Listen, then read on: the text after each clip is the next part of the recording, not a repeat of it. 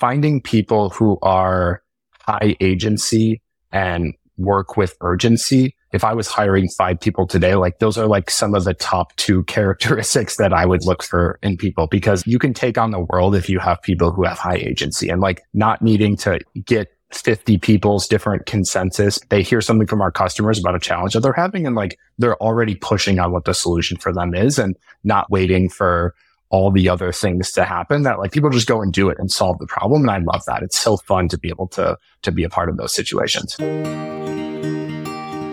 Today, my guest is Logan Kilpatrick. Logan is head of developer relations at OpenAI, where he supports developers building on OpenAI's APIs and ChatGPT. Before OpenAI, Logan was a machine learning engineer at Apple and advised NASA on their open source policy.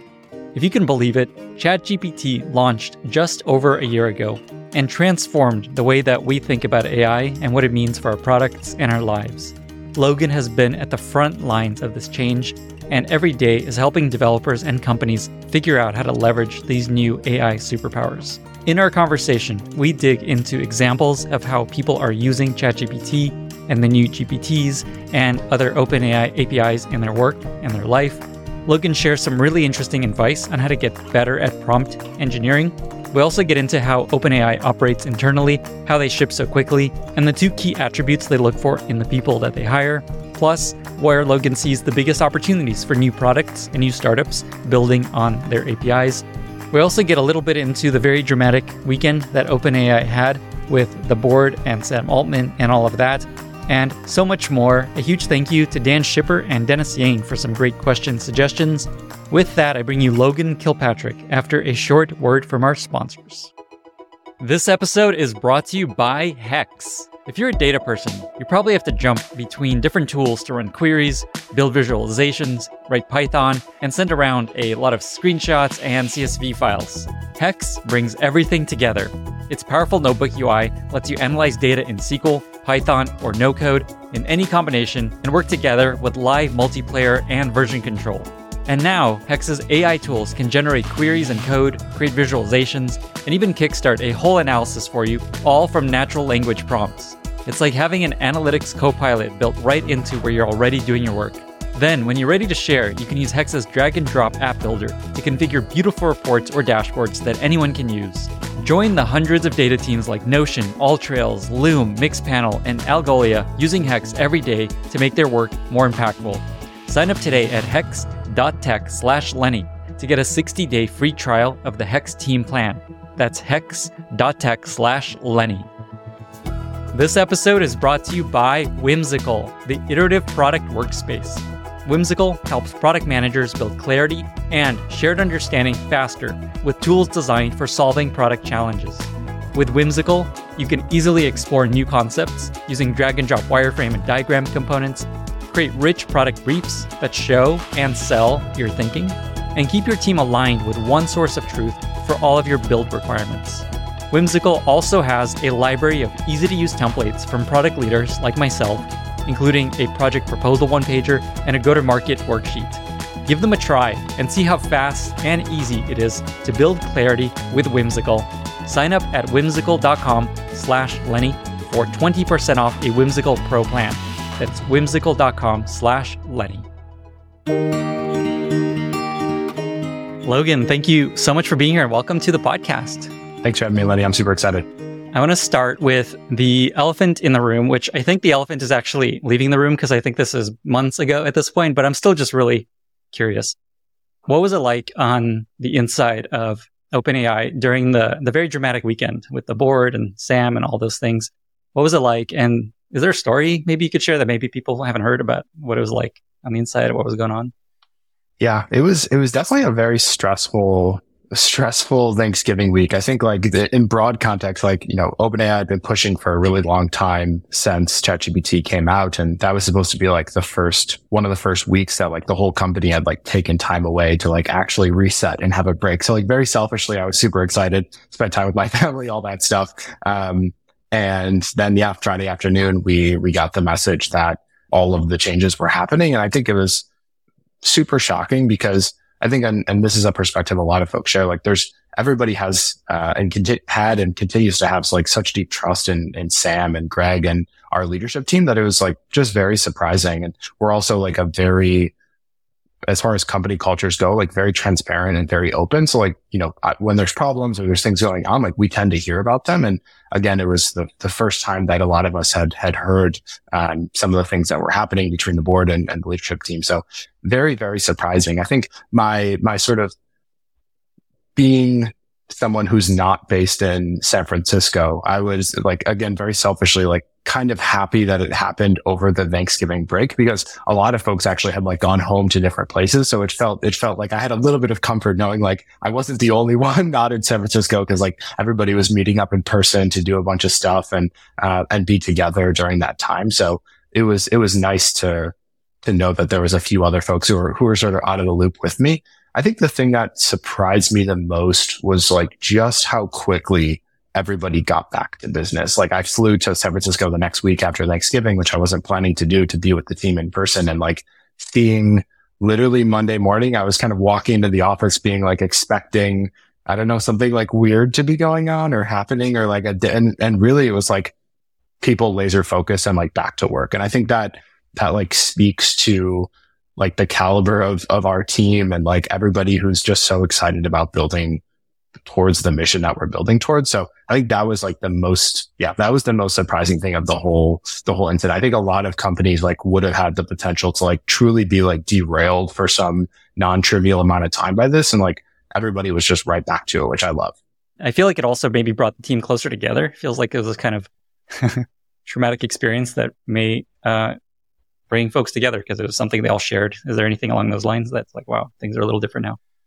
One of my takeaways was I'm actually very grateful that this happened when it happened. I think like today the stakes are, they're still relatively high. Like people have built their businesses on top of OpenAI. Like we have tons of customers who love ChatGPT. So if something bad happens to us, like we definitely impact our customers, but sort of on the world scale, like, somebody else will build a model if OpenAI disappeared and continue towards this progress of general intelligence. I think, fast forward like 5 or 10 years of something like this would have happened. And we sort of hadn't gone through the hopeful upcoming like board transformation and sort of all those changes that are going to happen. I think it would have been a little bit or potentially much worse of an outcome. So I'm glad that things happened when the stakes are a little bit lower. And I totally agree with you. It's like, the team has been growing so rapidly over the last like year since I joined. It's been crazy to think about like how many new folks there are. And I really think that this like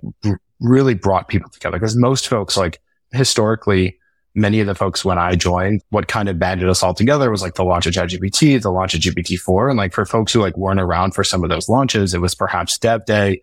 For folks who weren't around for Dev Day, like it was probably this event. So I think we've had these events that have really brought the company together cross-functionally. So hopefully all the future ones will be like really exciting things like, GPT-5, whenever that comes and stuff like that. Awesome. We're going to talk about GPT-5. Going in a totally different direction, what is the most mind-blowing or surprising thing that you've seen AI do recently? The things that are getting me most excited are these like new interfaces around AI, like the Rabbit R1. I don't know if you've seen that, but it's a consumer hardware device. This company called TL Draw. I don't know if you've seen TL Draw. I think you sketch something and then it makes it as a website. Yeah. And that's like only like a small piece of what TL Draw is actually working on. But like there's all of these like new interfaces to interact with AI. And I think like I was having a conversation with the TL Draw folks a couple of days ago, like really blows my mind to think about how chat is the predominant way that folks are using AI today. And like, I actually think like, and this is my, my bull case for the folks at TL Draw. I'm super excited for them to build what they're building, but they're sort of building this infinite canvas experience. And you can imagine how, as you're interacting with an AI on a daily basis, like, you might want to jump over to your like infinite canvas, which the AI has sort of filled in all the details. And you might see like a reference to a file and to a video and like all of these different things. And it's such a cool way. Like it actually makes a lot more sense for us as humans to like see stuff in that type of format than I think like just listing out a bunch of stuff in chat. So I'm really, really excited to see more people. I think like 2024 is the year of multimodal AI, but it's also the year that people really push the boundaries of some of these like new UX paradigms around AI. It's funny. I feel like chatbots, like as a PM for many years, it feels like every brainstorming session we had about new features, it's like, hey, we should build a chatbot to solve this problem. It's like the perennial, like, oh, chatbot, of course, someone's going to suggest we do a chatbot. And now they're actually useful and working, and everyone's building chatbots, a lot of them based on OpenAI APIs. There's not really a question there, but maybe the question, I was going to get to this later, is just when people are thinking about building a product like, say, TL Draw, what should they think about where OpenAI is not going to go versus like, here's what OpenAI is going to do for us. We shouldn't worry about them building a version of TL Draw in the future. What's the kind of the way to think about where you won't be disrupted essentially by OpenAI, knowing also they may change their mind?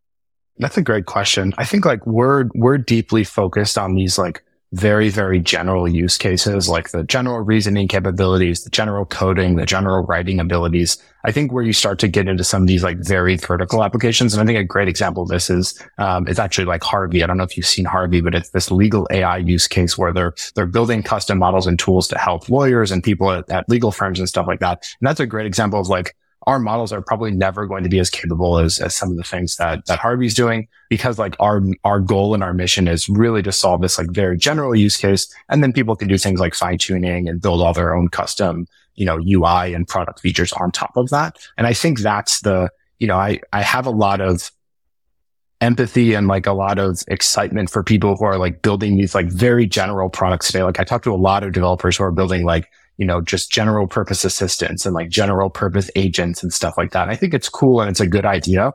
I think like the challenge for them is like, they are going to end up directly competing against us in those spaces. And I think there's enough room for a lot of people to be successful, but like to me, like you shouldn't be surprised when, we end up launching some like general purpose agent product, because like, again, we're sort of building that with GPTs today, and versus like, we're not going to launch like some of these like very verticalized products. Like we're not going to launch like an AI sales agent. Like that's just not what we're building towards. And companies who are and have some domain specific knowledge and they're really excited about that problem space, like they can go into that and leverage our models and like end up continuing to be on the cutting edge without having to like do all that R&D effort themselves. Got it. So the advice I'm hearing is get specific about use cases. And that could be either models that are tuned to be especially useful for a use case like sales, or make an interface or experience solving a more specific problem. And I think if you're going to try and solve this like very general, like if you're going to try to build like the next general assistant to compete with something like ChatGPT, like it has to be so radically different. Like people have to really like be like, wow, this is solving like these 10 problems that I have with ChatGPT, and therefore I'm going to go and try your new thing. Otherwise, like, we're just putting a ton of engineering effort and research effort into making that like an incredible product. And it's just going to be like the normal challenges of building companies. Like it's just hard to compete against something like that. Awesome. Okay. That's great. I was going to get to that later, but I'm glad we touched on that. I imagine that's on the minds of many developers and founders. Kind of along the same lines, there's a lot of talk about how ChatGPT and GPTs and many of the tools you guys offer are going to make a company much more efficient. They don't need as many engineers, data scientists, PMs, things like that. But I think it's also hard for companies to think about what can we actually do to make our company more efficient. I'm curious if there's any examples that you can share of how companies have built, to say, a GPT internally to do something so that they don't have to spend engineering hours on it, or generally just used OpenAI tooling to make their business internally more efficient.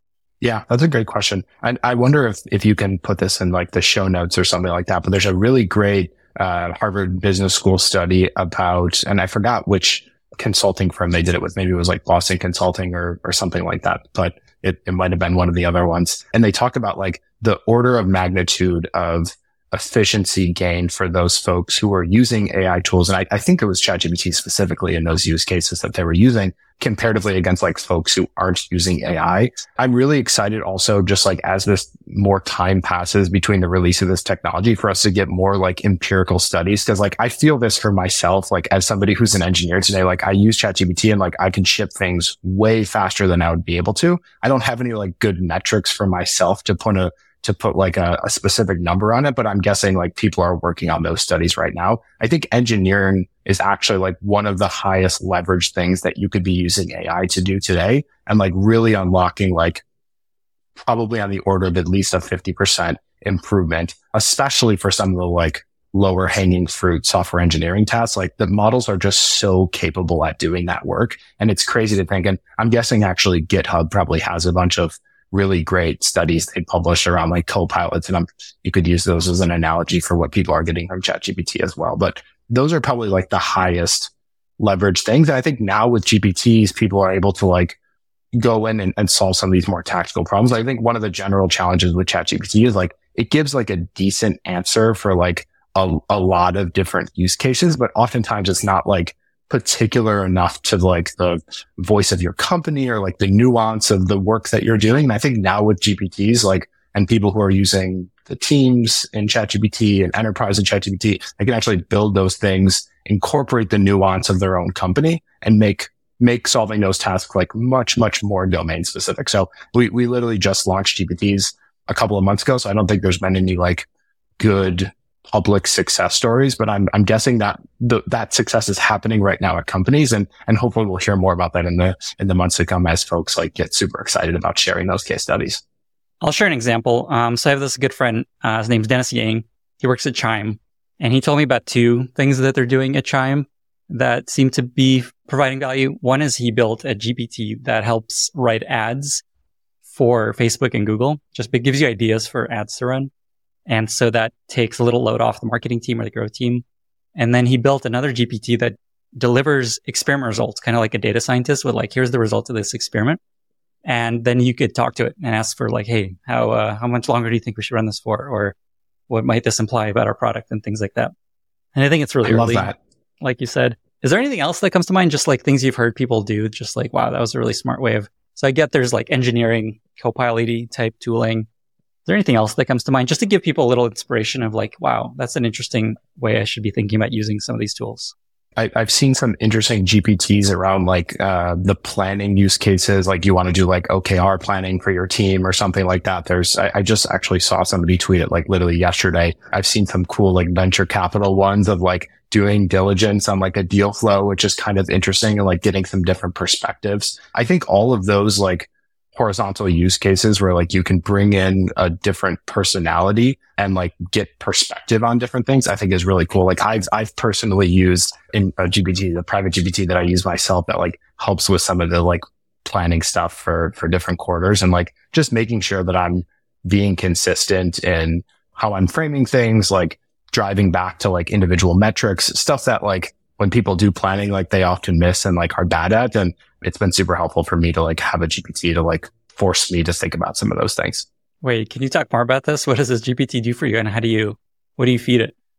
Yeah, I forgot what article I found online, but it was like some article that was talking about like, what are the best ways to like set yourself up for success in planning. And I took a bunch of the like, I'll see if I can make it public after this and send you a link, but took a bunch of the examples from that and went in and put some of those suggestions into the GPT. And then when I do any of my planning of like, I want to build this thing, I put it through and have it like generate a timeline, generate all the specifics of like, what are the metrics and success that I'm working for? Like, who might be some important cross-functional stakeholders to like include in the planning process, all that stuff. And, it's been helpful. Wow. That is very cool. That would be awesome if you made it public. And if we do, we'll link to it and we'll make it the number one most popular GPT in the store. I love it. Going in a slightly different direction, there's this whole genre of prompt engineering. It feels like it's one of these really emerging skills. I actually saw a startup hiring a prompt engineer, one of the startups I've invested in. And I think that's going to blow a lot of people's minds that there's this new job that's emerging. And I know the idea is this won't last forever, that in theory, AI will be so smart, you don't need to really think about how to be smart about asking it for things you need it to do. But can you just describe this idea of what is prompt engineering, this term that people might be hearing? And then even more interestingly, just like what advice do you have for people to get better at writing prompts for, say, ChatGPT or through the API in general?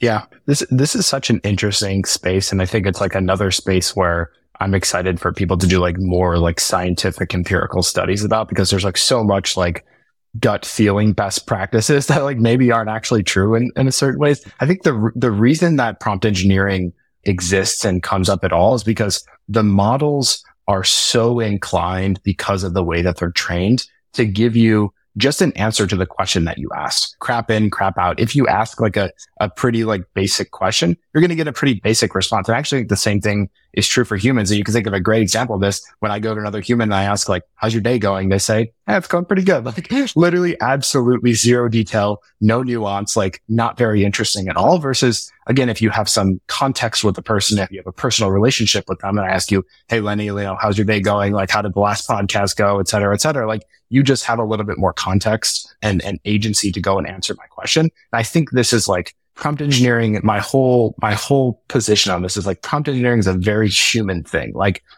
when we want to get some value out of a human, we do this prompt engineering. We try to effectively communicate with that human in order to get the best output. And the same thing is true of models. And I think it's like, again, because we're using a system that appears to be really smart, we assume that it has all this context, but it's really like, imagine a human level intelligence, but like literally no context. Like it has no idea what you're going to ask it. It's never met you before. It has no idea who you are, what you do, what your goals are.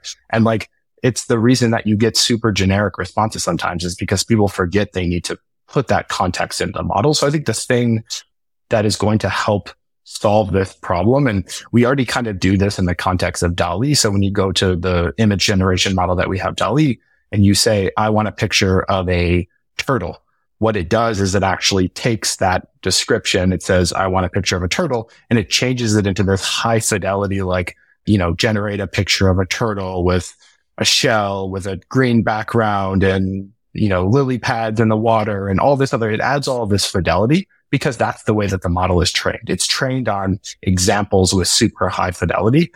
This will happen with text models. You can imagine a world where you go into ChatGPT and you say, write me a blog post about AI. It automatically will go and be like, let me generate a much higher fidelity description of what this person really wants, which is, generate me a blog post about AI that talks about the trade-offs between these different techniques and some example use cases and references some of the latest papers. And it does all that for you. And then you as the user will hopefully be able to be like, yep, this is kind of what I wanted. Let me edit this. Let me edit this here. And again, the inherent problem is like we're lazy as humans. We don't want to type we don't really want to type what we mean. And I think AI systems are actually going to help solve some of that problem. So until that day, what can people do better when they're prompting, say, ChatGPT? And I'll give you an example. Tim Ferriss suggested this really good idea that I've been stealing, which is when you're preparing for an interview, go to ChatGPT, and so I did this for you. I was like, hey, I'm interviewing Logan Kilpatrick. He's head of developer relations at OpenAI on my podcast. Give me 10 questions to ask him in the style of Tyler Cowen, who I think is the best interviewer. He's so good at just like very pointed, original questions.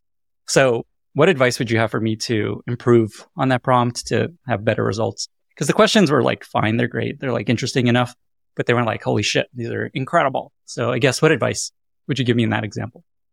Yeah, that's a great example where like thinking in context of like who it is that you're asking questions about. Like I'm probably not somebody who has enough information about me on the internet where like the model actually has been trained and like knows the nuances of my background. I think there's like probably like much more famous guests where like it might be that there's enough context on the internet to answer the questions. Like you actually have to do some of that work. You need to say like, if you're using Browse with Bing, for example, you could say like, here's a link to Logan's blog and like some of the things that he's talked about. Like here's a link to his Twitter, like go through some of his tweets, go through some of his blogs and like see what his interesting perspectives are that we might want to surface on the blog or something like that. And again, giving the model enough context to answer the question. I think again, that prompt actually might work really well for somebody who like has it, like if you were interviewing like Tom Cruise or something like that, somebody who has a lot of information about them on the internet, it probably works a little bit better.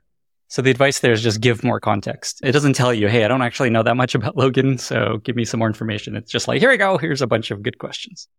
Exactly. Like it wants to, like it so deeply wants to answer your question. Like it doesn't care that it doesn't have enough context. It's like the most eager person in the world you could imagine to answer the question. And without that context, it's just hard to give them anything of value. If we got t-shirts printed, they should say like, context is all you need. Context is the only thing that matters. Like it's such an important piece of getting a language model to do anything for you.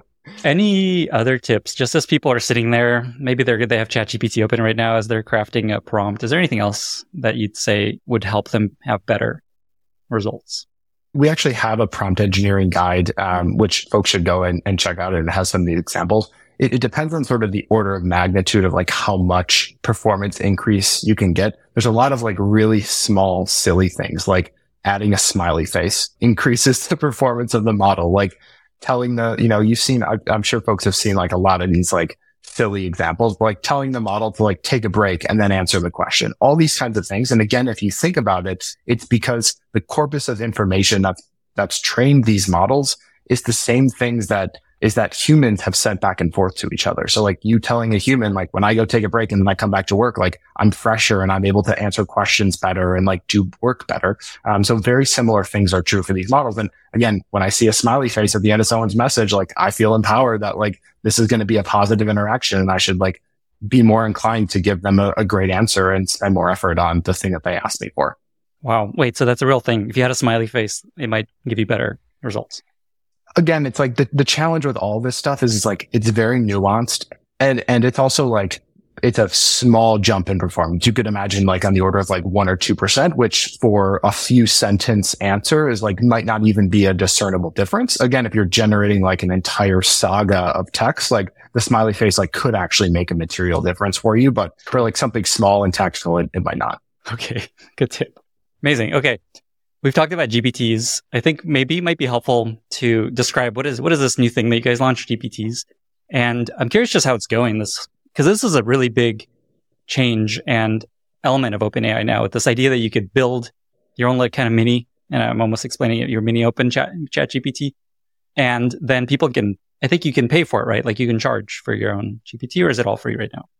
It's all free right now. Okay, Today, it's all free. Okay, in the future, I imagine people will be able to charge. So there's this whole store now. Basically, it's the whole app store that you guys have launched. How's it going? What's happening? What surprised you there? What should people know? Yeah, it's going great. And again, historically, the thing that you would have to do, let's say, for example, you have like a really cool ChatGPT use case, what you would have to do to share it with somebody else is like actually go in and like start the conversation with the model, like prompt it to do the things that you wanted to. And then you would share that link with somebody else before the action has actually happened and be like, here, now you can like essentially finish this conversation with ChatGPT that I started. So GPTs kind of changes this where you take all that important context, you put it into the model to begin with, and then people can go and like chat with essentially a custom version of ChatGPT. And the thing that's really interesting is, you can upload files, you can give it custom instructions, you can add all these different tools, like a code interpreter is built in, which allows you to like do like math essentially. You have browsing built in, image generation built in. And you can also like for more advanced use cases, if you're a developer, you can like connect it to external APIs. So you can connect it to the Notion API or Gmail or all these different things and like have it actually take actions on your behalf. So there's so many cool things that people are unlocking. And what's been most exciting to me actually is like the non-developer persona is now empowered to like go and solve these like really, really, really more challenging problems by giving the model enough context on what that problem is, to be able to solve it. Going back to like context is all you need. Like this is very true in the context of GPTs. And if you give it enough context, like you can solve much more interesting problems.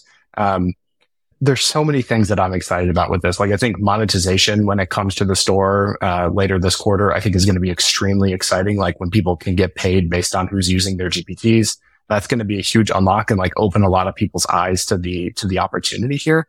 I also think like continuing to push on making more capabilities accessible to GPTs for people who can't code is really exciting. Like having to, even for me as like someone who is a software engineer, like it's not super easy to like connect the Notion API or the Gmail API to my GPT. And like really, I'd love to just be able to like one click sign in with Gmail. And then all of a sudden it's like my Gmail is accessible or like someone else can sign in with their Gmail and make it accessible. So I think over time, like all those types of things will come. But today it's really like custom prompts is essentially like one of the biggest value adds with GPTs.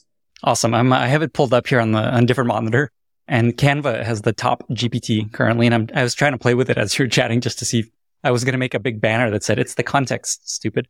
And it doesn't, I'm not doing some right, but I'm not paying that much attention to it because we're talking. But This is very cool. Just maybe a final question there. Is there a GPT that you saw someone built that was like, wow, that's amazing. That's so cool. Something that surprised you. And I'll share one that was really cool. But is there anything that comes to mind when I ask that?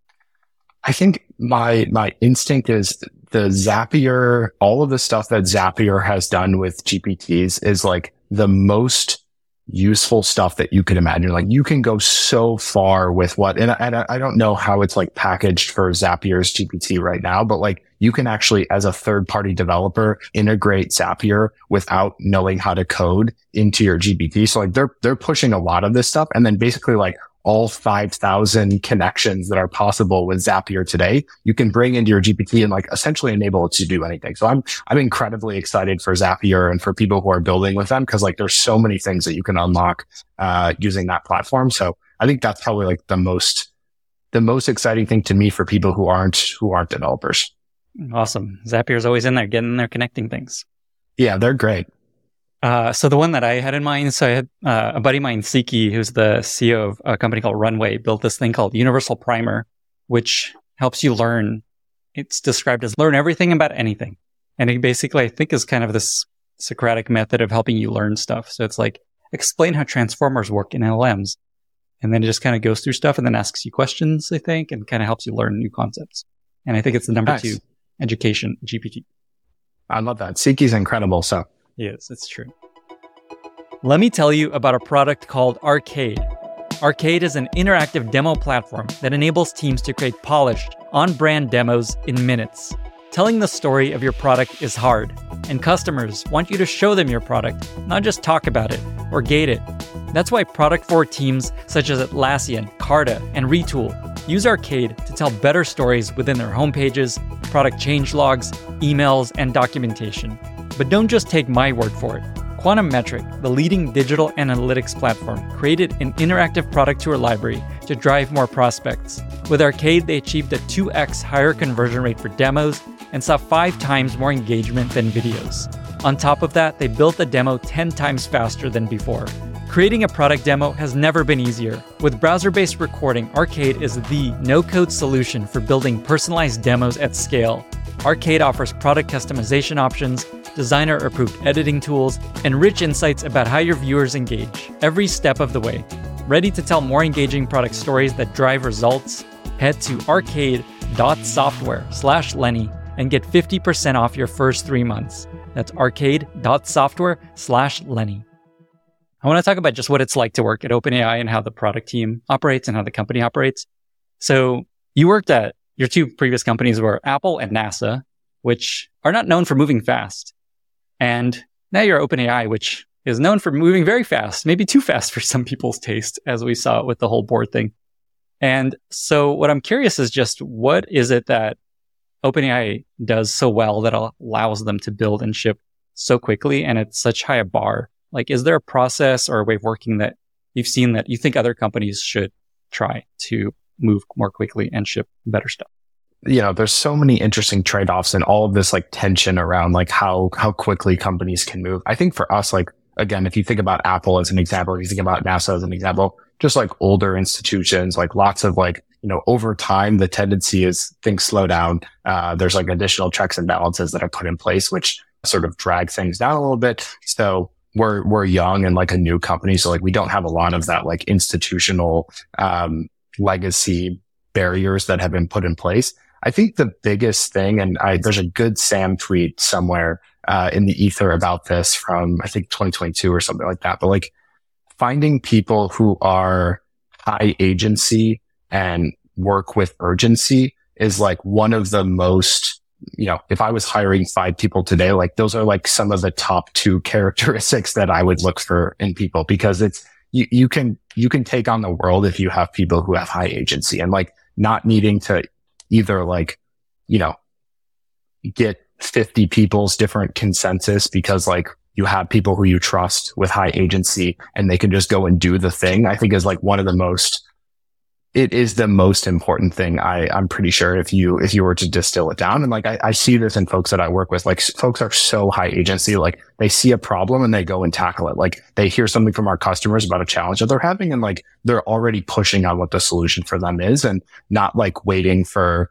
all the other things to happen that like I think traditional companies are sort of stuck behind because they're like, oh, well, let's check with all these like 7 different departments. So like, try to get feedback on this. Like people just go and do it and solve the problem. And I love that. It's so fun to be able to be a part of those situations. That is so cool. I really like these two characteristics because I haven't heard this before as maybe the two most important things you guys look for. High agency, high urgency. To give people a clear sense of what these actually look like when you're hiring, you shared maybe this example of customer service, someone's hearing a bug and then going to fix it. Is there anything else that can illustrate what that looks like, high agency? And then similar question on urgency other than just like move, ship. I think like the assistance API that we released for Dev Day, like we continued to get this feedback from developers that people wanted these higher levels of abstraction on top of our existing APIs. And like a bunch of folks on the team just like came together and were like, hey, let's put together what the plan would look like to build something like this. And then very quickly came together and actually built the actual API that now powers so many people's assistant applications that are out there. And I think that's a great example of like, it wasn't like this like top down, like, oh, someone's sitting there being like, oh, let's do these 5 things. And then like, okay, team, go and do that. It's like people really seeing these problems that are coming up and like knowing that they can come together as a team and like solve these problems really quickly. And I think the assistance API, and there's like 1,001 other examples of teams taking agency and doing this, but I think that's a great one, at the top of my head. That makes me want to ask just how does planning work at OpenAI? So in this example, it's just like, hey, we think we need to build this. Let's just go and build it. I imagine there's still a roadmap and priorities and goals and things that team had. How does road mapping and prioritization and all of that generally work to allow for something like that? I think this is one of the more challenging pieces at OpenAI. Like there's so many, like everyone wants everything from us. And like today, especially in the world of ChatGPT and how large and well used our API is, like people will just come to us and say like, hey, we want all of these things. I think there's like a bunch of like core guiding principles that we look at. Like one, going back to the mission, like, is this actually like going to help us get to AGI? So there's a huge focus on like, there's this like potential shiny reward right in front of us, which is like, like optimize user engagement or whatever it is. And like, is that really the thing? Like maybe the answer is yes. Like maybe that is what is going to help us get to AGI sooner. But like looking at it through that lens, I think is like always the first step of deciding any of these problems. I think on the developer side, there's also these like core tenets of like reliability. Like, hey, it would be awesome if we had additional APIs that did all these cool things, like new endpoints, new modalities, new abstractions. But like, are we giving customers a robust and reliable experience on our API? And like, that's often like the first question. And I think there have been times where we've fallen short on that. And like, there was a bunch of other things that we've been thinking about doing and like really bringing the focus and priority back to that reliability piece. Cause at the end of the day, nobody cares if you have something great if they can't use it robust and reliably. So there's like these core tenets. And I think like, again, we have like other than all the principles about how we're making the decision, I think like the actual planning process is like pretty standard. Like we come together, there's like H1, Q1 goals. We all sprint on those. I think the real interesting thing is like how stuff changes over time. Like you think we're going to do these like very high level things and like, new models, new modalities, whatever it is.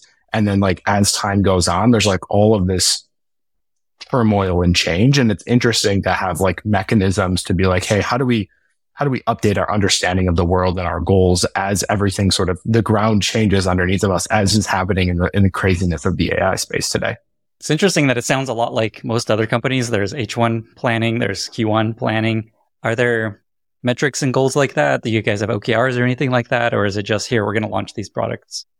I think it's like much higher level. I actually don't think OpenAI is like a big OKR company. Like I don't think teams do OKRs today. And I don't have a good understanding of like why that's the case, whether or not, I don't even know if OKRs are like still the industry. You're probably talking to a lot more folks about like, yeah, who are making those decisions. So I'm curious, is that something that you're seeing from folks? Like, is it still common for people to do OKRs? Yeah, absolutely. Many companies use OKRs, love OKRs. Many companies hate OKRs. I am not surprised that OpenAI is not an OKR driven company. Along those lines, I don't know how much you can share about all this stuff, but how do you measure success for things that you launch? I know there's this ultimate goal, AGI. Is there some way to track we're getting closer? What else do you guys look at when you launch, say, GPT Store or Assistant or anything that's like, cool, that was exactly what we're hoping for? Is it just adoption? Yeah, adoption is a great one. I think there's like a bunch of metrics around like, revenue, number of developers that are building on our platform, all those things. And a lot of these, and I don't want to dive, I'll let Sam or someone else on our leadership team like go more into the details. But I think like a lot of these are like actual abstractions towards something else. Like even if revenue is a goal, it's like revenue is not actually the goal. Revenue is a proxy for getting more compute, which is then like actually what helps us get towards getting more GPUs so that we can, train better models and like actually get to the goal. So there's all these like intermediate layers where like, even if we say something is the goal and like you hear that in a vacuum and you're like, oh, well, OpenAI just wants to make money. And it's like, well, really money is the mechanism to get better models so that we can achieve our mission. And I think there's a bunch of interesting angles like that as well. I don't know if I've heard of a more ambitious vision for a company to build artificial general intelligence. I love that. I imagine many companies are like, what's our version of that?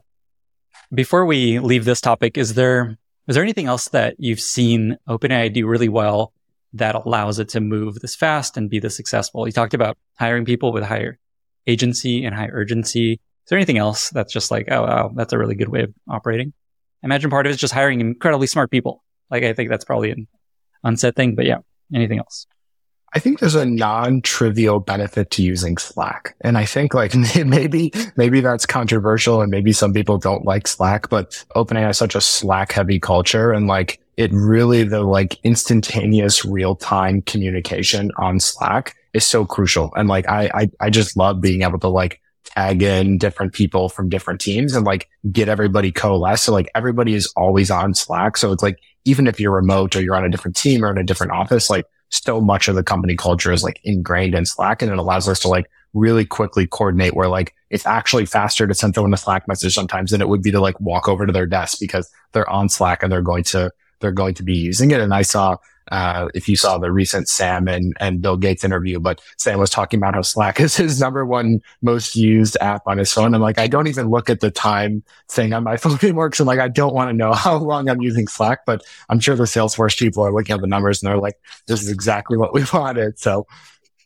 I also love Slack. I'm a big promoter of Slack. I think there's a lot of Slack hate, but such a good product. I've tried so many alternatives and nothing compares. I think what's interesting about Slack for you guys is one of the, like, you don't know if someone in there is just an AGI that is not actually a person that's just there working at the company. I know they're real people. There is no AGIs yet, but okay. I think like, yeah, even Slack is building a bunch of like really cool AI tools, which like I'm excited to, and that's why like there's so much cool AI progress. And like at the end of the day, it's so exciting from being like a consumer of all these new AI products. Like Google's a great example. Like I'm so happy that Google's doing really cool AI stuff because like I'm a Google Docs customer and like I love using Google Docs and like a bunch of their other products. And like it's awesome that people are building such useful things around these models. How big is the OpenAI team at this point? Whatever you can share, just to give people a sense of the scale. Yeah, I think the last public number was something around like 750 near the end of last year, 780 or something like that near the end of last year. And we're still growing so quickly. So I won't be the messenger to share the specific updated numbers, but like the team is growing like crazy and we're also hiring like across all of our engineering teams. So if folks are and PM teams. So if folks are interested, would love to hear from folks who are curious about joining. Maybe one last question here. So you're growing, maybe getting to 1,000 people, clearly still very innovative and moving incredibly fast. Is there anything you've seen about what OpenAI does well to enable innovation and not kind of slow down new big ideas? Yeah, there's a couple of things. One of which is the actual research team who like, sort of seeds most of the innovation that happens at OpenAI is intentionally small. They're not like, most of the growth that OpenAI has seen is around like our customer facing roles, our engineering roles to like provide the infrastructure for ChatGPT and things like that. The research team is like, again, intentionally kept small and there's all of this talk. And it's really interesting. I just saw this thread from one of our research folks who was talking about how in a world where you're constrained by the amount of GPU capacity that you have as a researcher, which is the case for OpenAI researchers, but also researchers everywhere else. Like each new researcher that you add is actually like a net productivity loss for the research group, unless that person is like up leveling everyone else in like such a profound way that like it increases the efficiency. Like if you just add somebody who's going to go and like tackle some completely different research direction, you now have to share your GPUs with that person, and everyone else is now slower on their experiments. So it's a really interesting like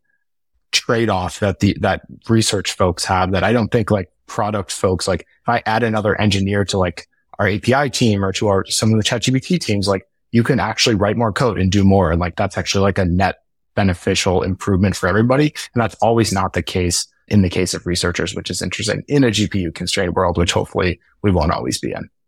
I want to zoom out a bit, and then there's going to be a couple follow-up questions here. Where are things heading with OpenAI? What's kind of in the near future of what people should expect from the tools that you guys are going to have and launch?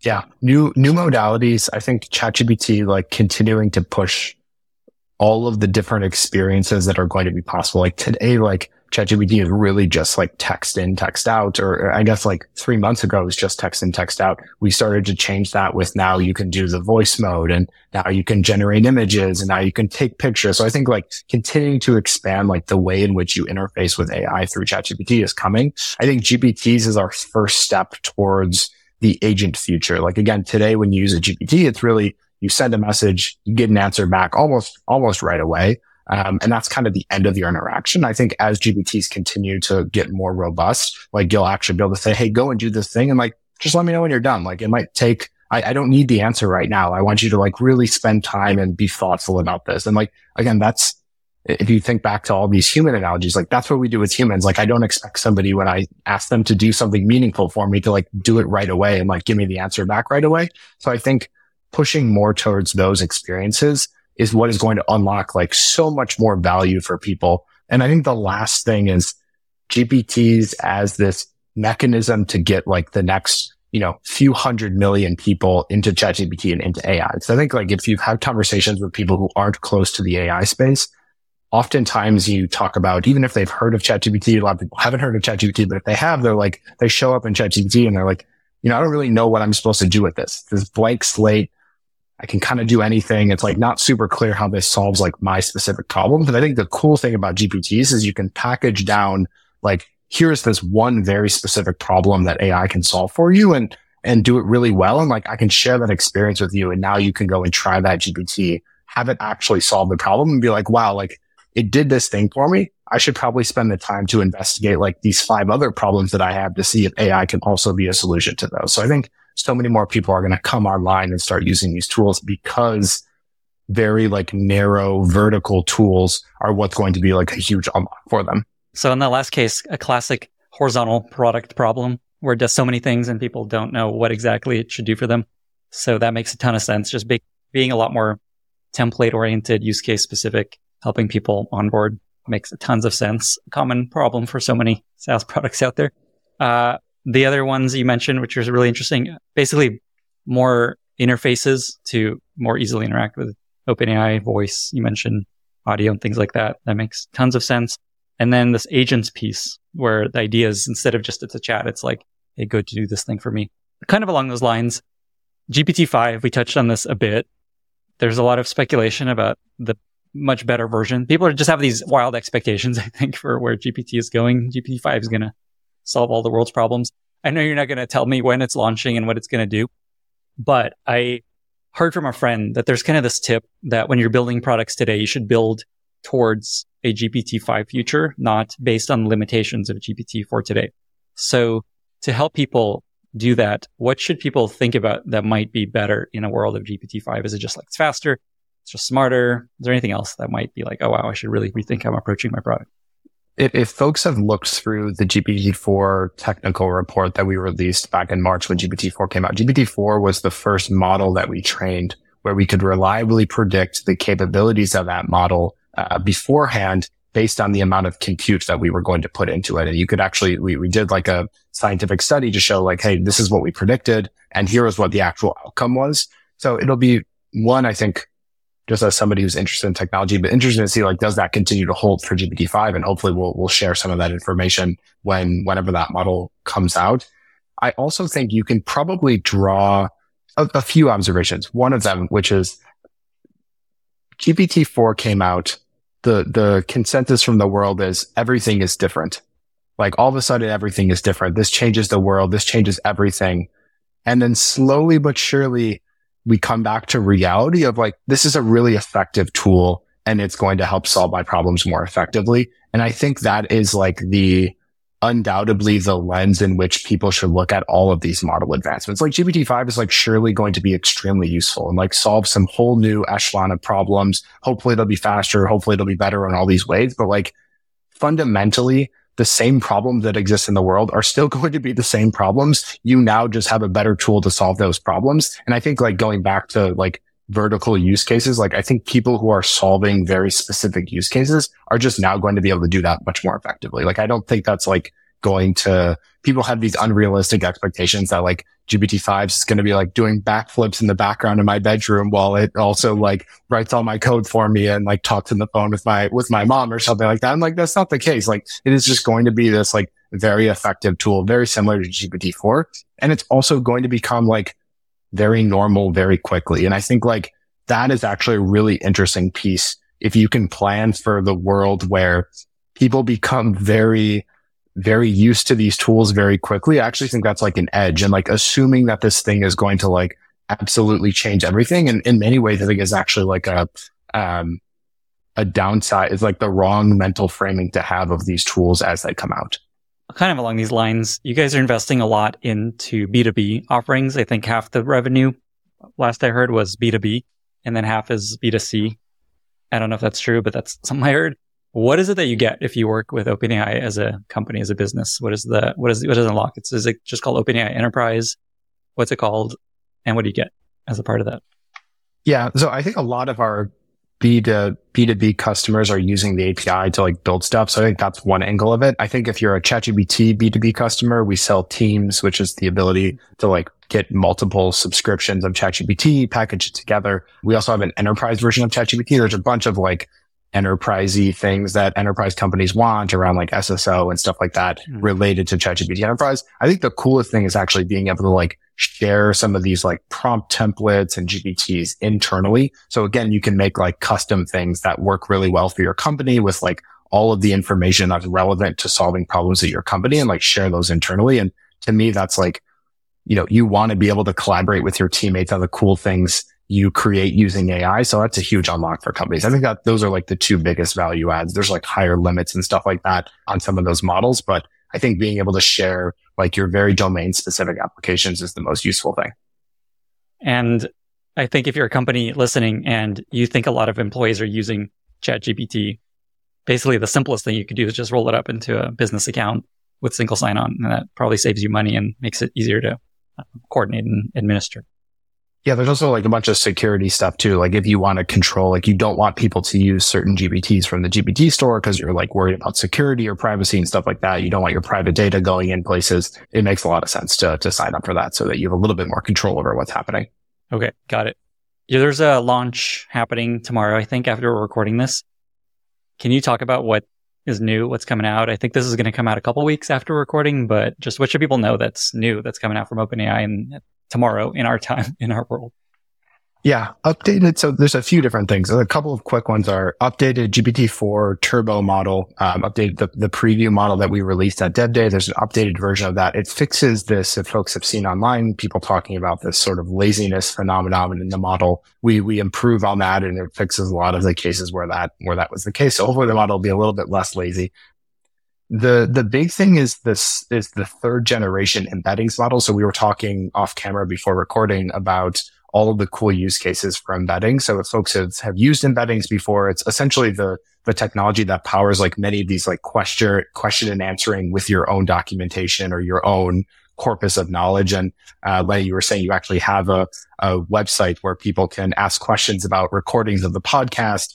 Lennybot.com. Check it out. Yeah, Lennybot.com. And my assumption was that Lennybot.com is actually powered by embedding. So you take all of the corpus of knowledge, you take all the recordings, your blog post, you embed them. And then when people ask questions, you can actually go in and see the similarity between the question and the corpus of knowledge, and then provide an answer to somebody's question and reference like an empirical fact, like something that's true from your knowledge base. And like, this is super useful. And people are doing a ton of this, is like trying to ground these models in reality, in what they know to be true. Like we know all the things from your podcast to be at least something that you've said before and to be true in that sense. And we can bring them into the the answer that the model is actually generating in response to a question. So that'll be super cool. And these new V3 embeddings models, again, state of the art performance. The cool thing is actually the non-English performance has increased super significantly. I think historically people really were only using embeddings for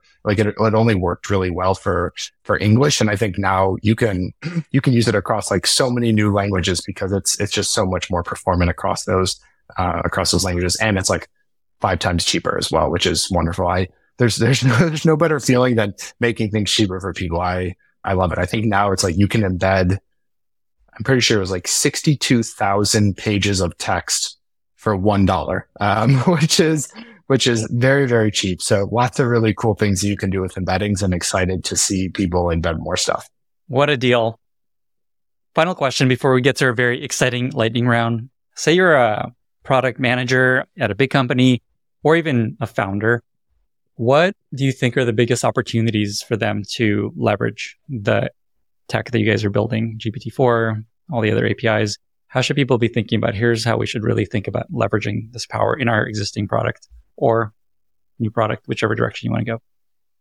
Yeah, I think going back to this theme of like new experiences is really exciting to me. Like, I think consumers are just going to be like you're going to have an edge on other people if you're providing AI that's not accessible in a chatbot. Like, people are using a ton of chat, and like it's a really valuable service area. Like, it's clearly valuable because people are using it. But I think products that like move beyond this chat interface really are going to have such an advantage. And also like thinking about how to take your use case to the next level. Like, I've tried a ton of chat examples that are like very, very basic and like providing a little bit of value to me, but I'm like, really, this should go like much further and like actually build your core experience from the ground up. Like, I've used this product that allows you to essentially like manage or like view the conversations that are happening online around like certain topics and stuff like that. So I can go and look online, like, what are people saying about GPT-4? And like that,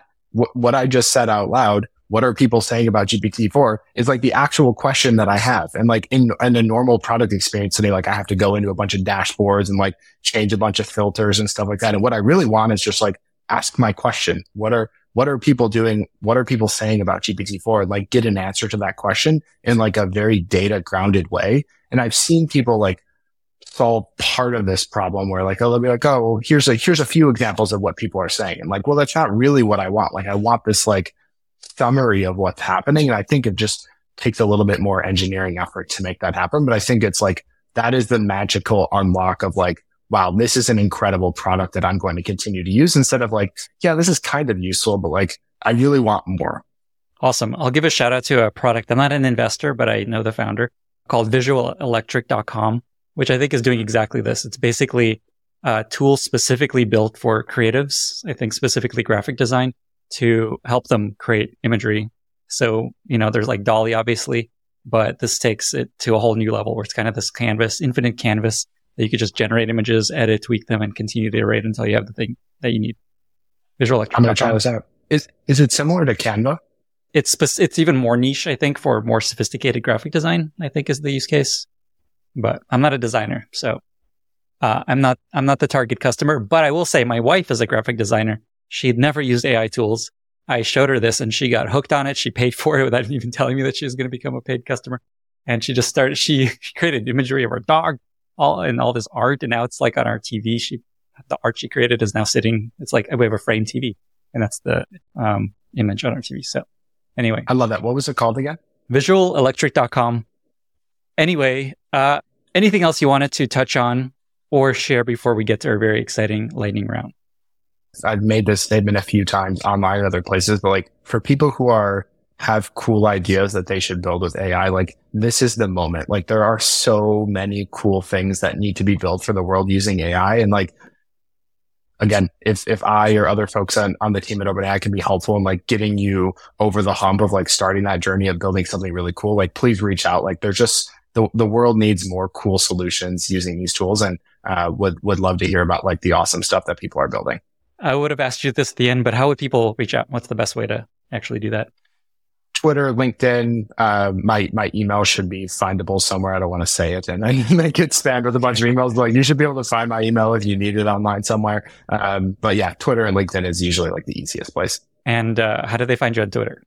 It's just Logan Kilpatrick, or I think my name shows up as Logan.gpt or Logan GPT. At official Logan K. Yeah, awesome. Okay, and we'll link to it in the show notes. Amazing.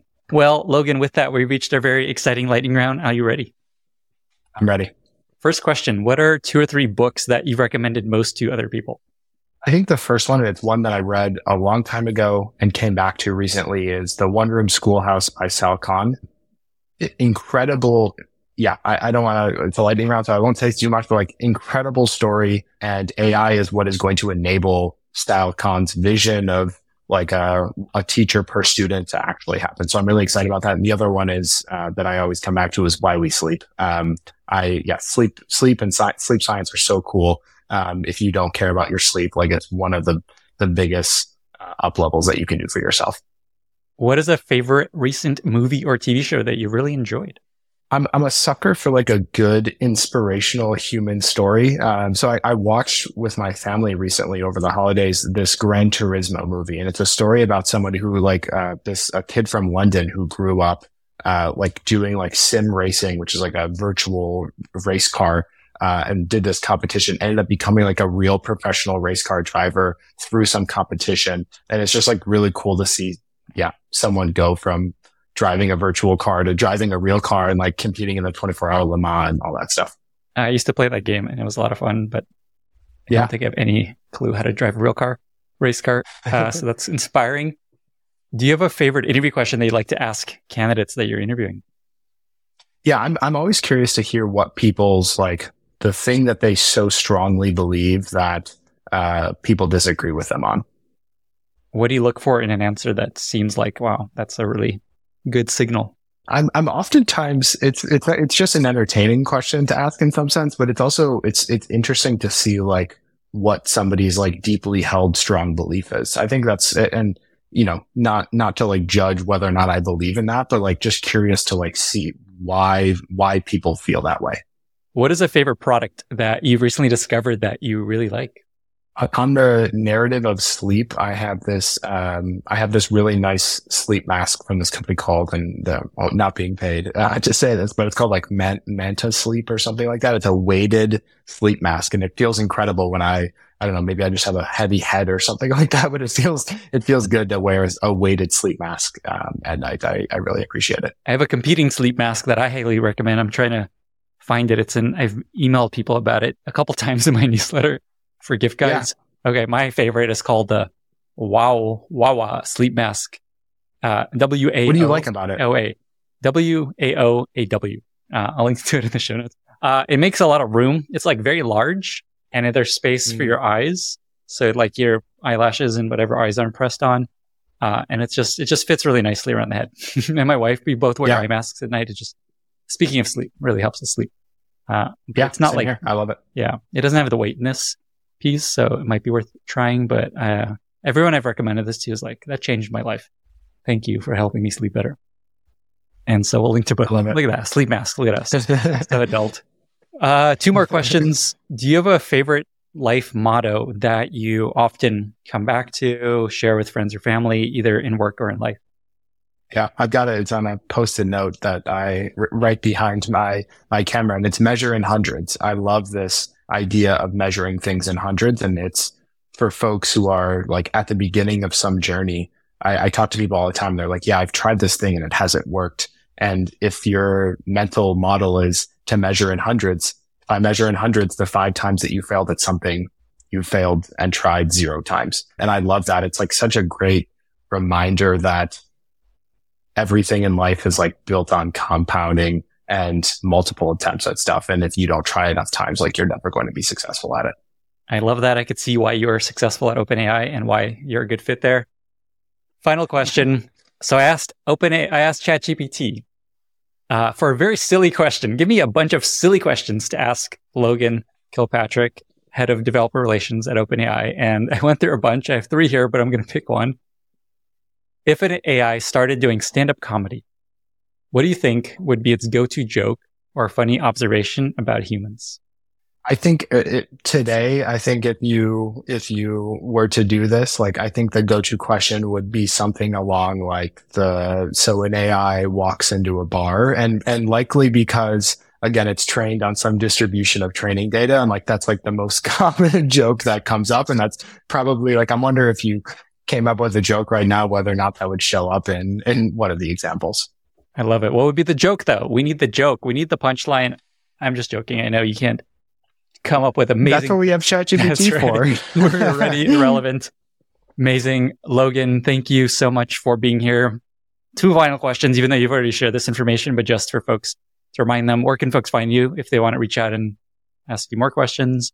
And how can listeners be useful to you? Yeah, Twitter and LinkedIn, Logan Kilpatrick or Logan.gpt on Twitter. Please shoot me messages. Like I get a ton of DMs from people and it's always like really, really interesting stuff. I think the thing that that I would love to have help on is like, if people find bugs and things that don't work well in ChatGPT, like I oftentimes like see people be like, this thing didn't work really well. And the key, and I think we as OpenAI need to do a better job of like messaging this to people, but having like shared chats or like actual like tangible reproducible examples are like the 2 things that we need in order to like actually fix the problems that people have. Like the model laziness was a good example where it was kind of hard to figure out what was going on because people would be like, the model's lazier, but like it's hard to figure out like what were the prompts they were using, what was the examples, all that stuff. So send those examples as you come up on things that don't work well, and we'll make stuff better for you. Amazing. And I'll also just remind people, if you're listening to this and you're like, oh, okay, cool, a lot of cool ideas for OpenAI and ChatGPT, what you need to do is actually just go to chat.openai.com and try this stuff out. There's a lot of just like theorizing, but I think once you actually start doing it, you start to see things a little differently. And at this point, every day I'm in there doing something like asking for ideas for questions, doing research on a newsletter post. And it's just like a tab I'm always coming back to. And I know there's a lot of people just like talking about this sort of thing. And I just want to remind people, just like go sign in, play with it, ask you questions on something you're working on and just see how it goes and keep coming back to it.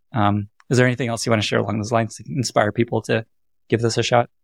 I love it. I think the phrase of like, people being worried about humans being replaced by AI. And I've seen this narrative online that it's like, it's not AI that's going to replace humans. It's like other humans that are being augmented and like using AI tools that are like going to be more competitive in the job market and stuff like that. So go and try these AI tools. Like this is the best time to learn. Like you're going to be more productive and like empowered in your job and the things that you're excited about. So excited to see what people use ChatGPT for. And then you can expense your account. I think it's $10 or $20 a month. A lot of companies are paying for this for you. So ask your boss if you can just have it expensed and make sure you use the latest version.